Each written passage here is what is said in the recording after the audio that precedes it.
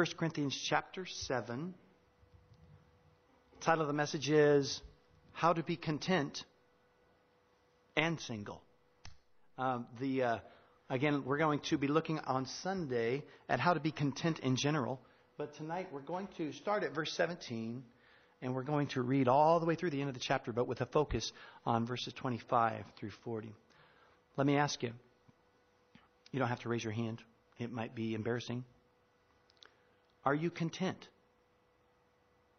Did you walk in tonight, content? What would it take for you to be content with your circumstances? What would it take for you to be satisfied with your situation?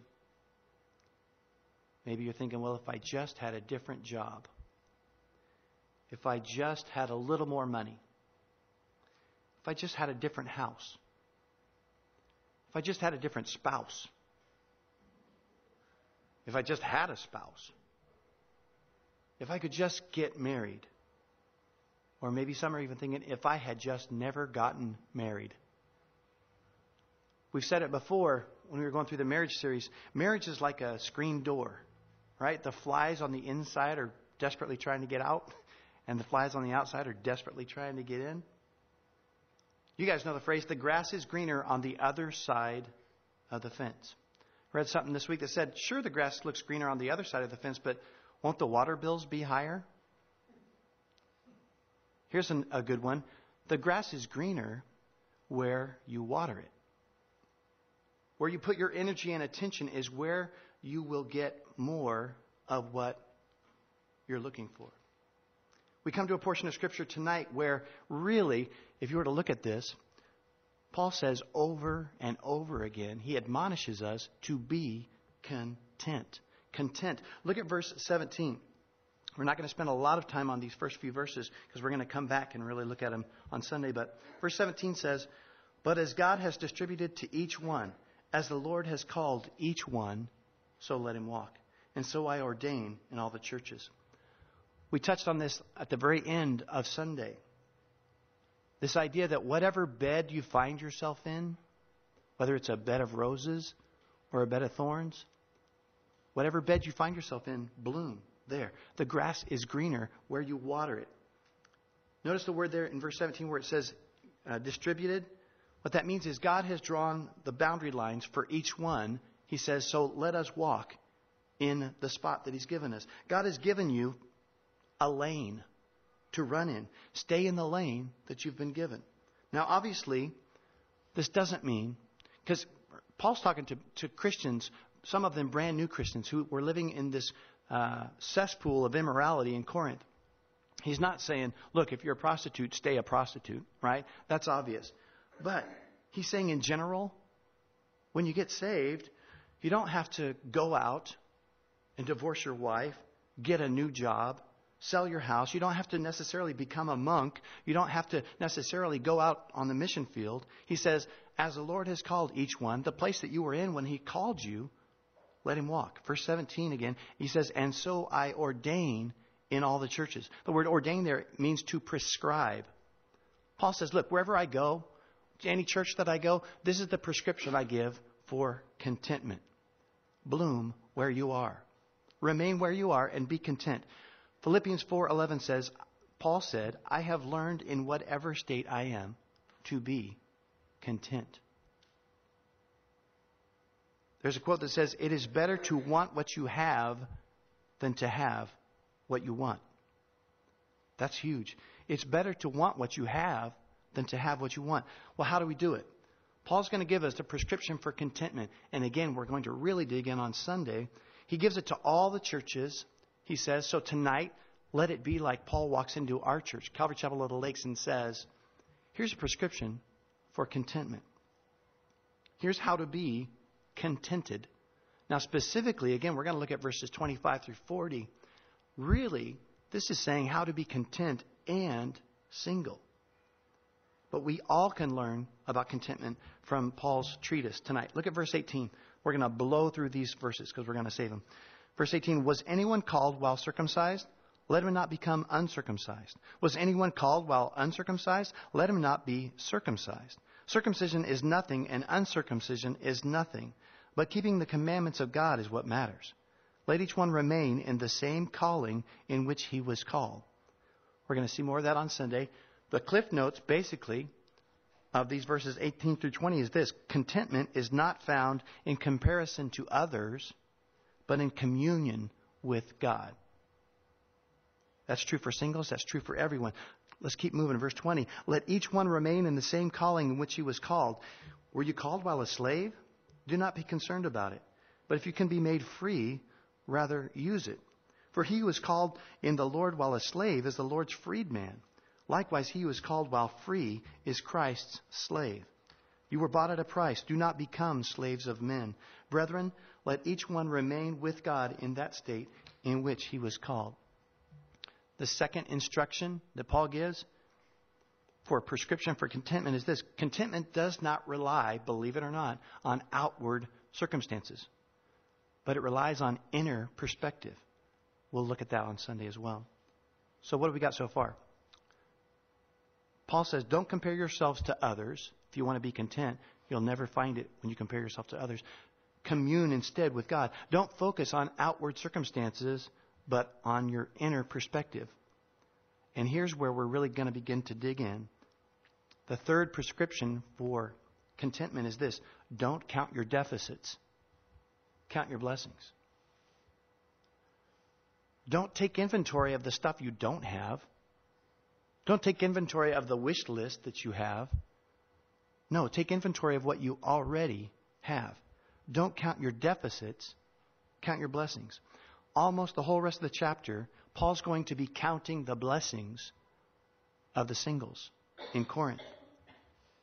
I asked Philip to get the word out to get as many singles. We don't have a whole bunch of singles in our church, but we have a few, and we have almost all of them here tonight. Because here, Paul counts the blessings of being single. Now, that's not to denigrate or to say that marriage is not good, but Paul is taking his own prescription here and saying, look, these are some wonderful things about this state that so many people don't think is a good state.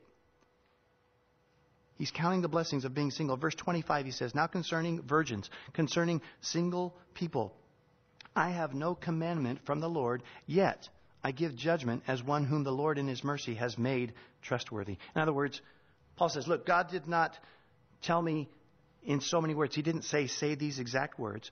But Paul says, look, I am an apostle. God has made me trustworthy to speak on this. You can trust my view on this. And what he does now, he's going to proceed with an inventory for the single person. Count your blessings, he says, not your deficits. What advantages does the single person have? What advantages do you already have? And if you're married tonight, you don't need to shut down and shut off. No, you can also look at this, and we'll probably do that on Sunday. What are the advantages that you have in your own situation? Tonight, last Sunday, and a lot of times because we've been talking about marriage, the singles have been kind of left out a little bit, right? They've had to patiently wait while you guys got your medicine. Tonight, the tables are turned. I find 5 advantages of staying single. And they all start with the word freedom. There's freedom in troubling times. There's freedom from trouble of the married kind. There's freedom to redeem the time. There's freedom from freedom of single-mindedness. That one didn't really rhyme, but the rest of them did. And then the last one, there's freedom to change your mind. See, I'm a poet, and I didn't know it. All right. Verse 26. Verse 26 says, I suppose, this is Paul speaking to the singles in Corinth, I suppose, therefore, that it is good because of the present distress that it is good for a man to remain as he is. The first advantage that you have to being single is freedom in troubling times. What does Paul mean when he says this present distress?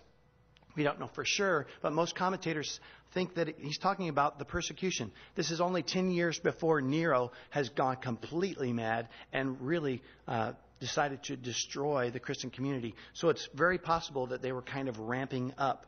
So most people think that it's the present distress. He's talking about persecution. Now, presently in our country, we don't have real persecution in this way.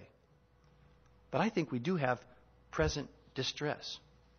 I think every generation has present distress. When I was growing up, the present distress, that thing that like everybody was talking about but nobody wanted to think about too hard, was the nuclear arms race with Russia. Today, we have a present distress in Iran, in Iraq. We have a present distress called Al-Qaeda. Most military people, most government people, when you ask them about an attack on America, on American soil, they'll say it's not about if, but when. Pretty much everyone has decided that there is coming a time, whether it's a week from now, a year from now, 10 years from now, there's coming a time when there will be distress. One great advantage to being single is a freedom in troubling times.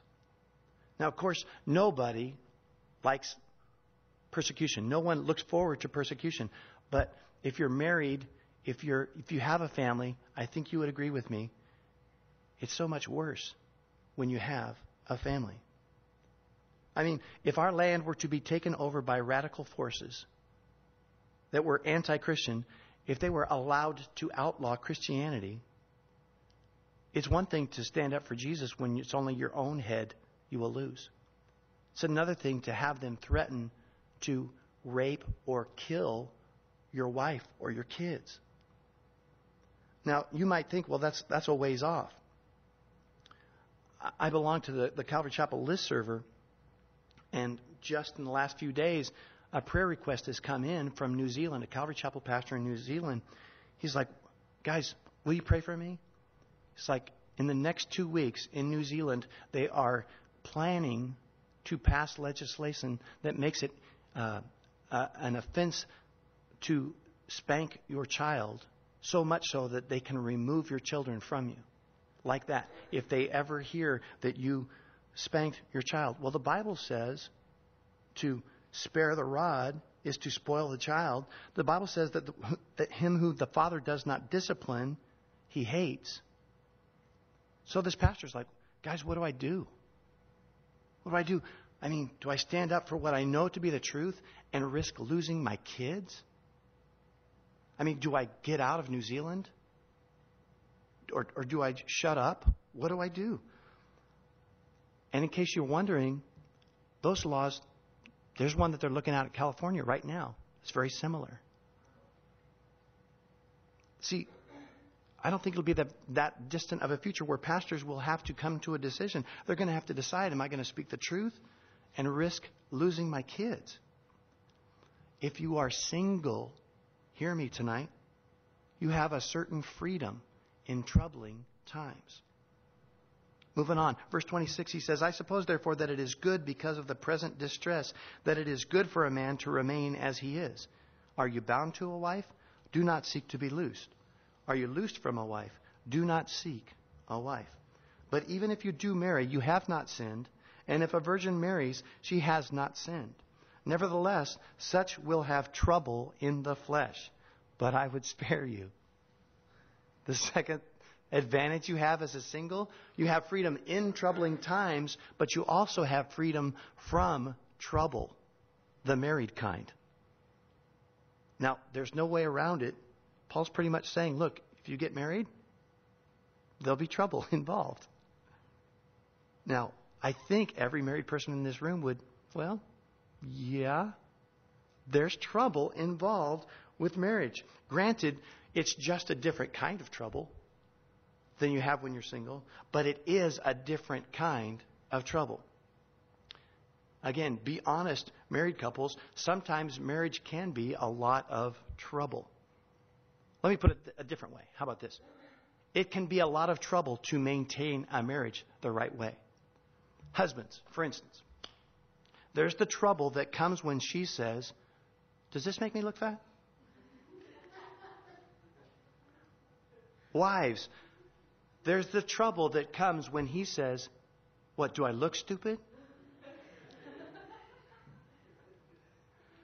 We've described marriage over the last couple of weeks as super glue, right? The joining together of two organisms to become one inseparable organism. What do you get when you super glue two living organisms? Trouble. What do you get when you put a dog and a cat in a burlap bag? The fur's going to fly for a while until those two learn how to live together, learn how to submit to one another, to give up their selfishness. Until that time, you will have trouble. With a capital T, and that rhymes with G, and that stands for glue.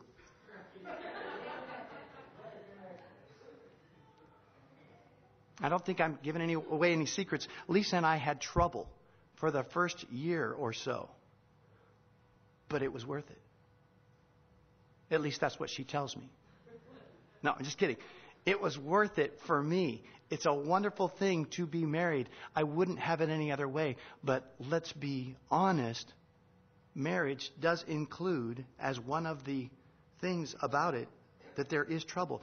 If you are having trouble being singles, if you're having trouble being content with your singleness, you need to believe us married folk when we say you will have trouble in marriage.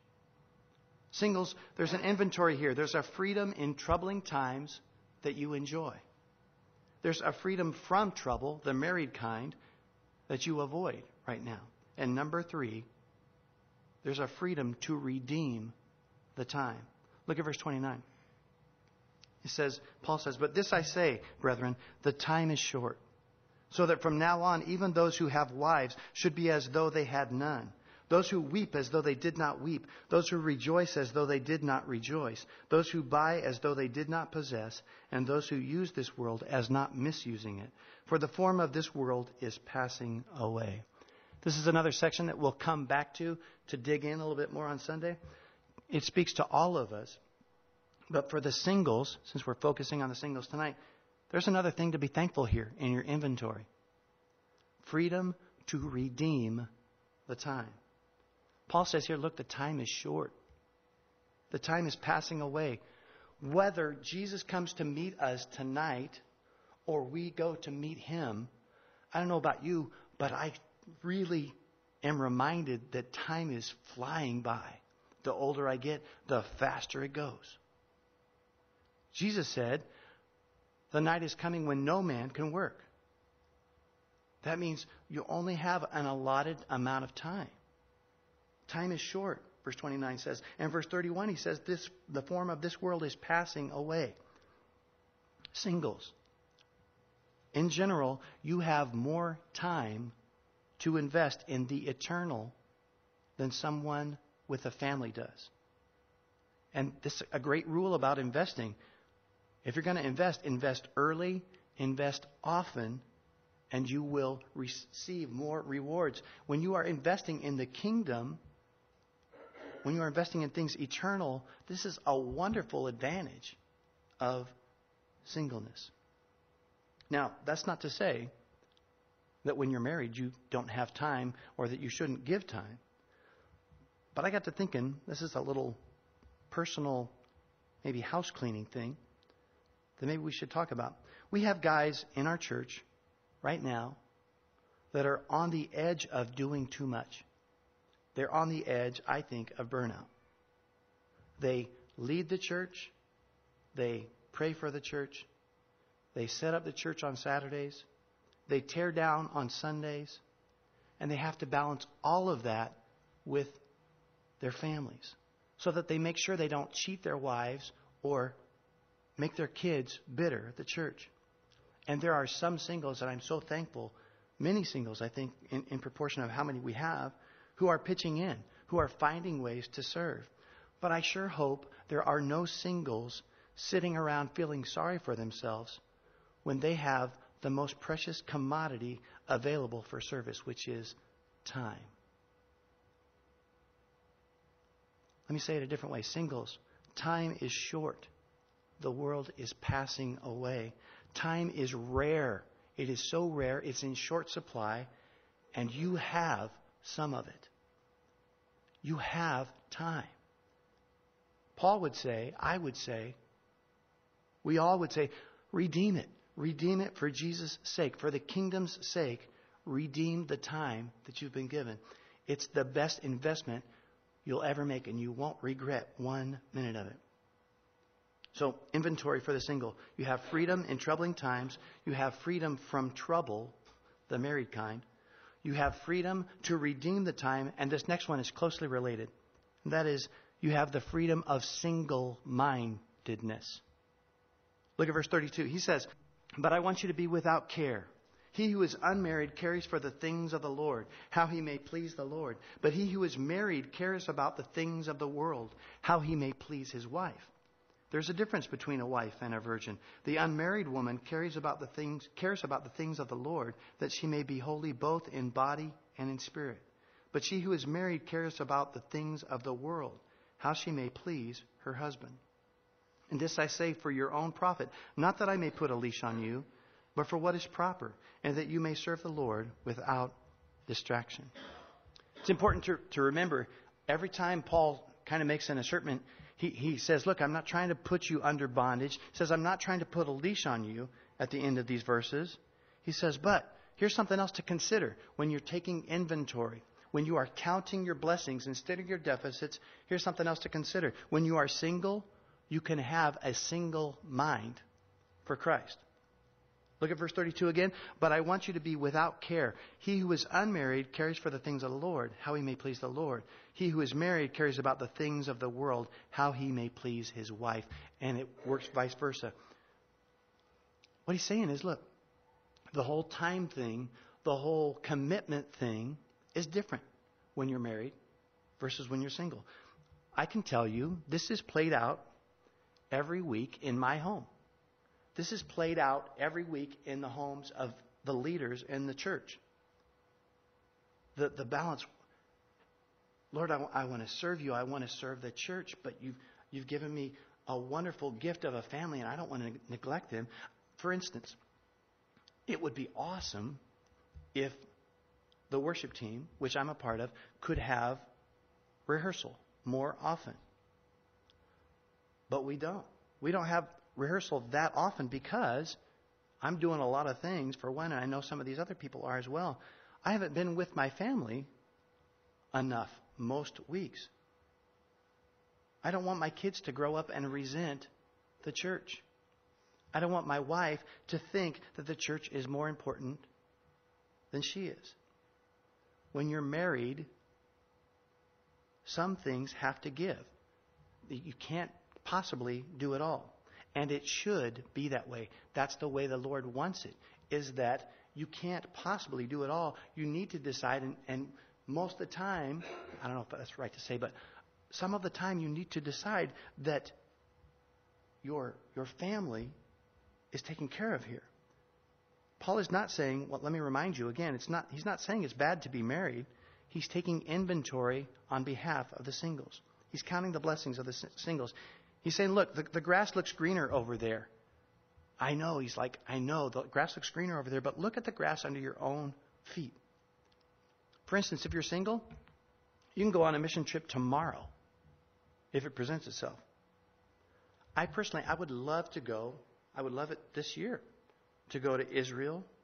I'd love to go on a mission trip. I would love to. We might be able to pull one of those off maybe and not destroy the family. But I'm pretty certain that we won't be able to pull off both. I've actually had this discussion with somebody in our church who loves his family and loves the church. Just today, he said, can I get some counsel here? There's the mission trip I'd like to do. I've got this unsaved friend who I think really needs me to be there at his wedding. And I don't want to neglect my family. What do I do? That's exactly what a family man, a family person needs to come to grips with. We have to make choices, and we have to do right by our family. If you're single, you don't have that dilemma. You have the freedom to be single-minded for God. There's a lot of blessings. There's a lot to count as blessings as a single. The next section now was written to either singles or the fathers of single daughters. We're going to look at this. Look at verse 36. It's kind of hard to know. Verse 36 says, "But if any man thinks he is behaving improperly toward his virgin, if she is past the flower of youth, and thus it must be, let him do what he wishes. He does not sin, let them marry. Nevertheless, he who stands steadfast in his heart, having no necessity, but has power over his own will, and has so determined in his heart that he will keep his virgin, does well. So then he who gives her in marriage does well, but he who does not give her in marriage does better." Is Paul talking here to a single man with his betrothed, or is he talking about a father with his daughter? I don't really know if there's any way to know, because some of the way the phrases go, it looks like it could be one way, and then you go down a couple more phrases, and it's like, wait a second, now it looks like he's talking to somebody else. My personal opinion is, I think he's probably talking to fathers. Remember, back then, fathers decided who their daughters would marry. They were arranged marriages. Today, it doesn't happen that way. But how many fathers would like to reopen that for discussion? Paul is speaking about the present distress, and in whatever case, if he's talking about fathers or betrothed people, he says, look, either way is fine. He says, but if purity can be maintained, singleness is better because of the present distress. He says, if not, there's no sin, though, in giving your daughter in marriage, or getting married for that matter. There's no sin there. He says the same applies now to a widowed wife. They have liberty to be married. Look at verse 39. This is about widows. Paul says, look, a wife is bound by law as long as her husband lives. But if her husband dies, she is at liberty to be married to whom she wishes only in the Lord. In other words, only a Christian. But she is happier if she remains as she is, according to my judgment. And I think I also have the Spirit of God. That's a little bit of an understatement there. He's like, you know what? I think I kind of might know what I'm talking about here. He says, look, if you're widowed, if your husband or wife has died, has passed on, you are free to remarry. But he says, make sure that it's only in the Lord. I mean, that goes without saying. It should, right? To be not unequally yoked. Only marry a believer. And Paul says, personally, I think she'll be happier, this widow who had a question maybe and was presented to Paul. Personally, I think she'll be happier if she blooms where she's planted. He says, and I think I also have the Spirit of God. Again, it's an understatement. He's like, I didn't just fall off the turnip truck yesterday. I think that this is a good judgment. But he does say, look, it's not a sin. She can be married. That's no problem. It's not a sin. Which speaks of, by the way, singles. Speaks of the last freedom of singleness. The last blessing that you can count. Let me review for you. The singles have the freedom in troubled times. Singles have freedom from trouble, the married kind. Singles have freedom to redeem the time. Singles have the freedom of single-mindedness. And the last one is this. Freedoms have the chance to change your mind. You have the freedom to change your mind when you're single. You can say, you know what? I didn't think I wanted to be married. But now I do. Now I want to be married. Look at all these verses. Look at verse 28. Verse 28 says, but even if you do marry, you have not sinned. And if a virgin marries, she has not sinned. Look at verse 35. And this I say for your own profit, not that I may put a leash on you. He says it's your own choice. Verse 36, but if any man thinks he is behaving improperly toward his virgin, if she is past the flower of her youth, and thus it must be, let him do what he wishes. He does not sin. Let them marry. Verse 39, a wife is bound by law as long as her husband lives, but if her husband dies, she is at liberty to be married. The point is this, when you're single, you can always change your mind and get married. But when you're married, you can't just change your mind and become single. Those are some of the advantages, some of the wonderful blessings that you can count as a single person. Now, let's look at, one last time, review how to be content in general. And we're going to, again, dig deeper in this on Sunday. But the first one is this. Don't compare yourself with others, but commune with God. I guarantee you, if you compare yourself with others, for instance, in the married singles thing, If you're single and you look at married people and you're like, man, they got it all. They've got no troubles. They're not lonely like I am. If you're thinking that way, then you will not be content. You cannot be content. Vice versa, if you're married and you're thinking, man, I just really wish I remember those days when I was single, I could do what I wanted, all those things. You're not going to be content. If you're comparing yourself with others, with their situations, you'll never be content.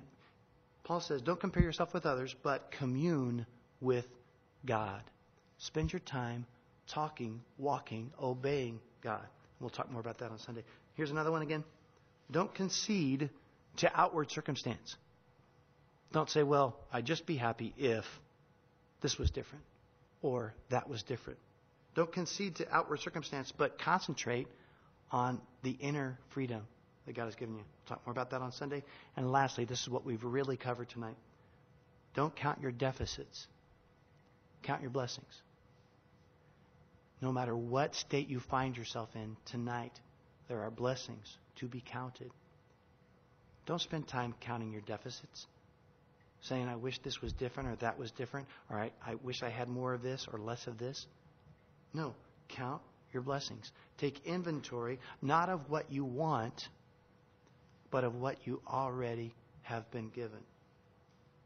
And if you're a Christian, you've been given much.